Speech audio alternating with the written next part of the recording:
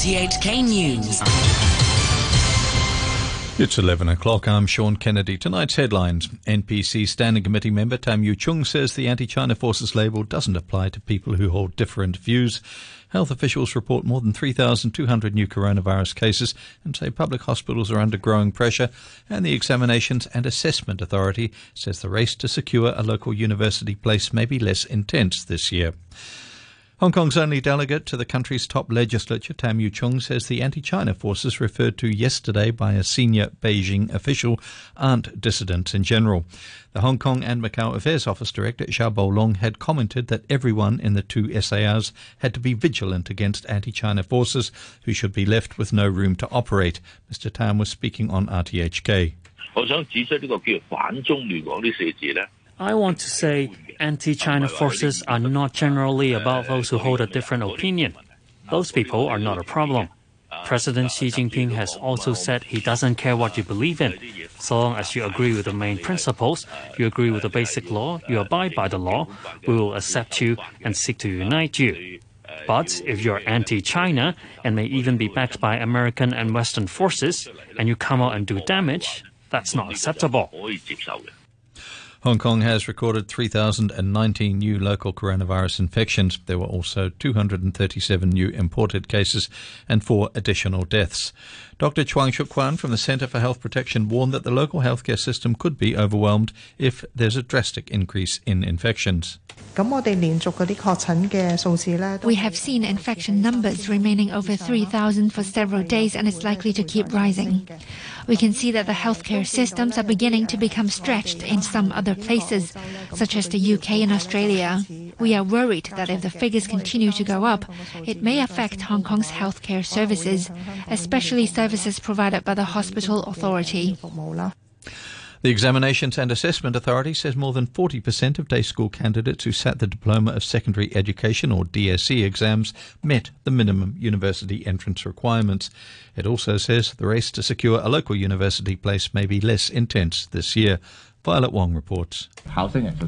In a press conference held one day before students are to receive their results, the Examinations and Assessment Authority, or EAA, said around 42% of day school candidates met the minimum university entrance requirements this year.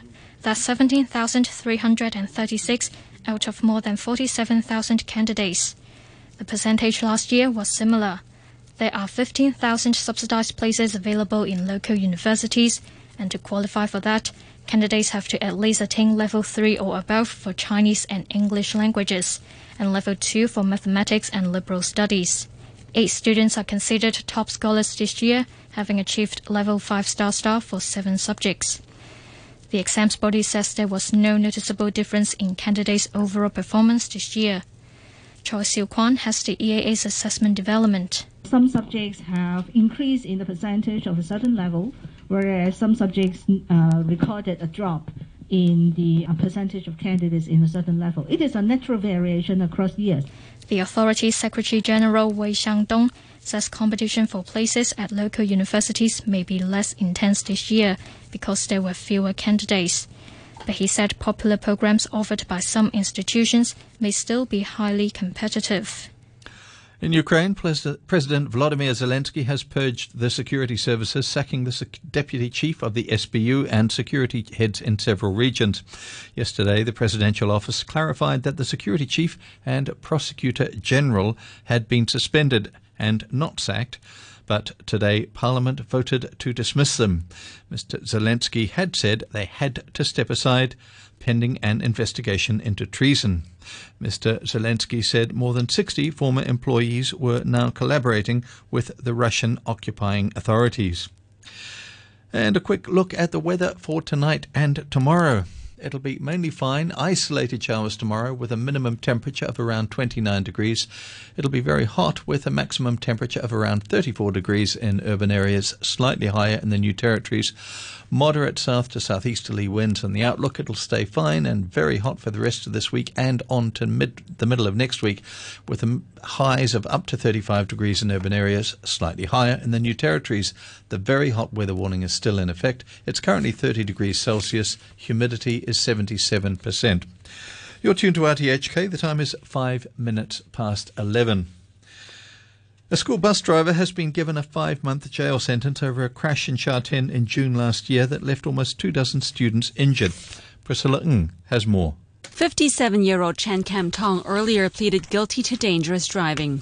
The district court heard that the school bus was traveling on Tai Chung Kyu Road towards Ma On Shan when it cut to the furthest lane, rammed into a barrier and a set of traffic lights, hit a car and then veered into a cycle lane. The bus was carrying 55 people, many of them primary school students. Almost half of the children and a nanny were hurt. Chan's license was suspended for 18 months and he was ordered to take driving lessons. About 10 representatives from the taxi trade staged a protest outside the government headquarters in Tamar, urging Chief Executive John Lee to bring in tougher penalties against Uber's illegal ride-hailing services. They estimate that Uber is causing taxi drivers to lose $21 million in revenue every day. In a petition submitted to the CE's office, they said existing legislation wasn't enough to regulate ride-hailing operators. The chairman of the Northwest Area Taxi Drivers and Operators Association, Wong Wing Chung, said he and his associates are disappointed that the government has no plans to amend laws to tackle the issue. Hong Kong's unemployment rate has fallen for a second straight month to 4.7%. The latest government figures show the jobless rate for April to June was 0.4 of a percentage point lower than the figure released last month. The government says there were notable falls in unemployment in the food and beverage sector, as well as in construction, the arts, entertainment and recreation. Labour Secretary Chris Song said he expects the job market to further improve as domestic economic activity continues to pick up. Turning overseas, South Korean police say the man accused of being one of the country's most notorious drug traffickers has been repatriated from Vietnam to face trial. The man, known only as Mr. Kim, was the subject of an Interpol red notice for dealing illegal drugs through encrypted social messaging channels. The South Korean authorities had worked with their counterparts in Vietnam for 3 years to track Mr. Kim, who's believed to have trafficked at least $5 million worth of drugs into South Korea over the past 5 years. Britain has registered a temperature in excess of 40 degrees Celsius for the first time ever as a heat wave passes across Western Europe. Belgium, the Netherlands and Germany are also seeing temperatures soar. The BBC's Danny Eberhard reports. Britain's record temperature was surpassed even before midday. For a country better known for temperate climes, it's a further warning about what human-induced climate change has in store. Britain's Meteorological Office says 40-degree temperatures are now as much as 10 times more likely than in pre-industrial times. The current hot spell has already seen hospitals under pressure treating heat-related ailments, damage to roads and an airport runway, and pigs smeared in sun cream at an agricultural show. Further south in Europe, wildfires are still burning in parts of southwest France, Spain and Portugal. The World Meteorological Organization has warned countries to expect more deaths among the elderly and those with pre-existing health conditions because of rising temperatures. It says the number of extreme heat events will rise in the future because of climate change. The BBC's Imogen Folks reports. Weather experts say temperatures may peak today, but the heat wave is likely to last until next week. More are expected this summer. Harvests across Europe will suffer, compounding the food insecurity caused by Russia's blockade of Ukraine's grain exports and failed harvests due to successive drought in parts of Africa. The only real solution, UN officials stressed, is to tackle climate change by switching to renewable energy and reducing meat consumption. The 4 remaining candidates for the leadership of Britain's governing Conservative Party face another vote by fellow party MPs today to whittle the field down to 3. Facing the vote are the former Chancellor of the Exchequer, Rishi Sunak, and 3 others, Liz Truss, Penny Mordaunt and Kemi Badenoch. The BBC's Ione Wells reports. The list of who could be the next Prime Minister is now down to 4, and by this evening make that 3. Last night's voting was again positive for the former Chancellor Rishi Sunak, who gained the most new MPs supporting him. While Mr Sunak hasn't budged from the top spot, that second place in the top 2 is still to play for.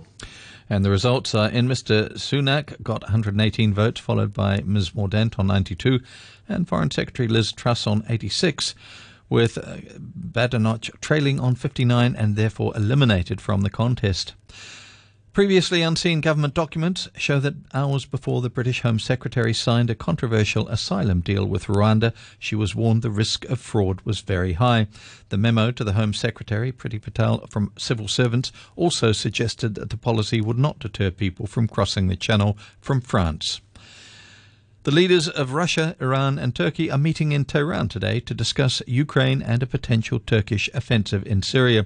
It's the first of a series of bilaterals, the BBC's Sebastian Usher reports. Russia and Iran are continuing to provide vital support for President Assad in Syria, shoring up his control of much of the country. Turkey has backed various rebel factions, though in recent years more for its own domestic interests rather than in any effort to topple Mr. Assad. For months, President Erdogan has been threatening another major incursion into northern Syria, where Ankara already operates a buffer zone, mainly against Syrian Kurdish forces that it regards as a terrorist threat. In Tehran today, Iran's supreme leader, Ayatollah Ali Khamenei, is reported to have warned Mr. Erdogan against any such offensive, saying that it would be detrimental to the region. A preliminary toxicology report into the deaths of more than 20 young people at a bar in South Africa has proved inconclusive. The victims, mostly teenagers, were found dead last month in the coastal city of East London. The BBC's Richard Hamilton has the details. Unfortunately, the mystery is still continuing. The Provincial Department of Health held a press conference in East London. They said that alcohol and carbon monoxide were found in the victims' blood, but not at deadly levels. They did say that they found methanol in the blood of all the victims, which can cause blindness and even death. But they said that further testing is still underway to determine the levels of methanol. So we haven't had a conclusive report yet. An Australian government report says the country has lost more mammal species than any other continent and has one of the worst rates of species decline among the world's richest countries. The BBC's Ailsa Orkney reports. The 5-yearly State of the Environment report says unique Australian wildlife is being devastated by drought, bushfires and floods. It says the damage has been hastened by the average rise of 1.4 degrees Celsius in Australia's land temperature. The Environment Minister said it was a shocking document. Some animals, like the blue-tailed skink, a lizard, only exist in captivity, while the central rock rat and Christmas Island flying fox, a fruit bat, are among mammals considered most at risk of extinction in the next 20 years. The Democratic Republic of Congo says it will auction rights to drill for oil in areas that include a rainforest, which environmentalists say needs protecting. The Minister for Hydrocarbons announced that 27 blocks would be auctioned off at the end of the month for oil exploration. Environmental campaigners say prospecting for oil would involve cutting huge corridors through the forest to transport equipment and could have a disastrous impact on rare species and unleash carbon that's lain undisturbed for thousands of years. In sport, ice prince Yuzuru Hanyu of Japan has announced his retirement from competitive figure skating at the age of 27. The Japanese icon won 2 Olympic medals in the 2014 and 2018 Winter Games and the world title twice. With his elegant style and delicate and boyish looks, Hanyu has inspired devotion like few other athletes in world sport. And Hong Kong fencer Vivian Kong scored a podium finish at the World Championships in Cairo, taking bronze in the women's épée. The two-time Asian champion battled world number 3 Song Sera for a place in the final and was beaten 14 points to 9 by the South Korean.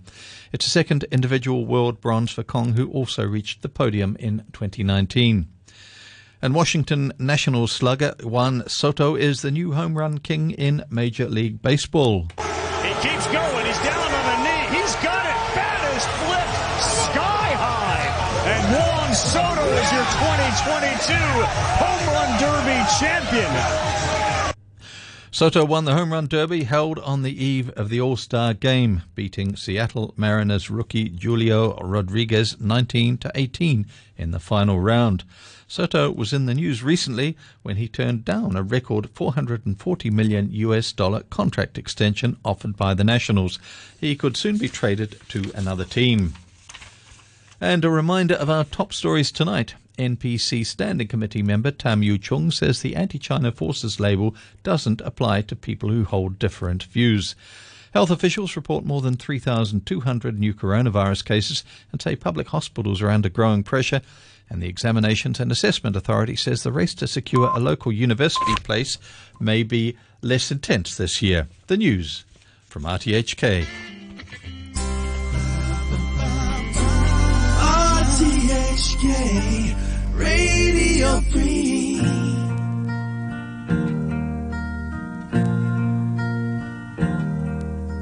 Sunshine on my shoulders makes me happy.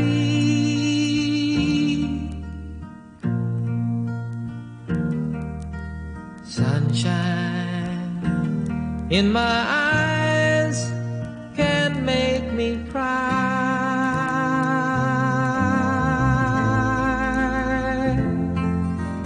Sunshine on the water looks so lovely.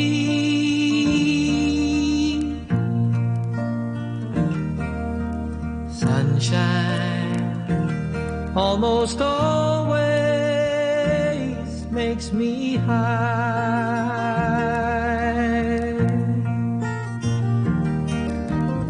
If I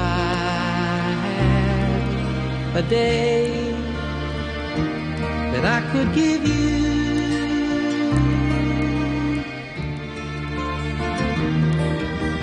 I'd give to you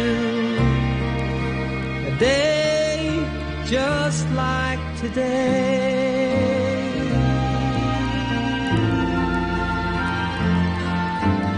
If I had a song that I could sing for you,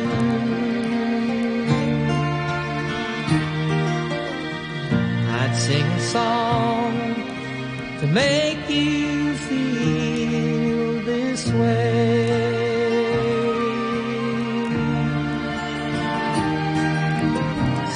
Sunshine on my shoulders makes me happy.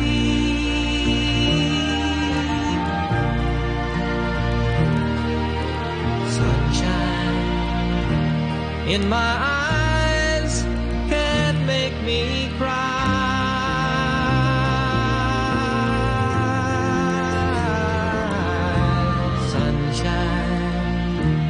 On the water looks so lovely.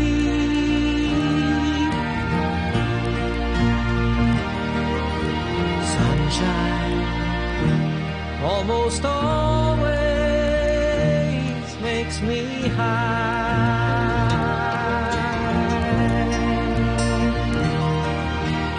If I had a tale that I could tell you,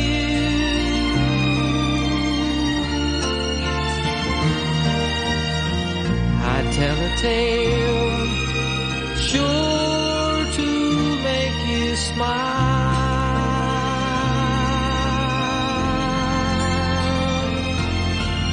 If I had a wish that I could wish for,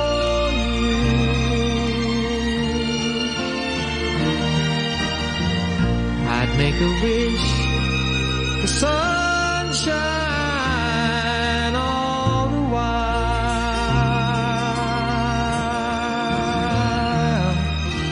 Sunshine on my shoulders makes me happy.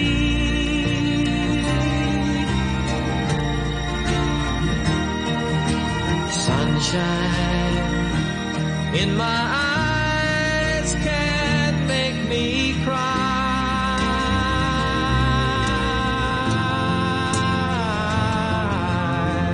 Sunshine on the water looks so lovely.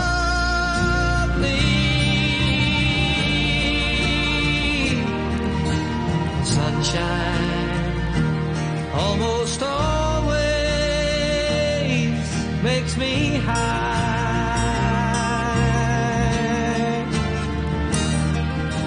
Sunshine almost all the time takes me high.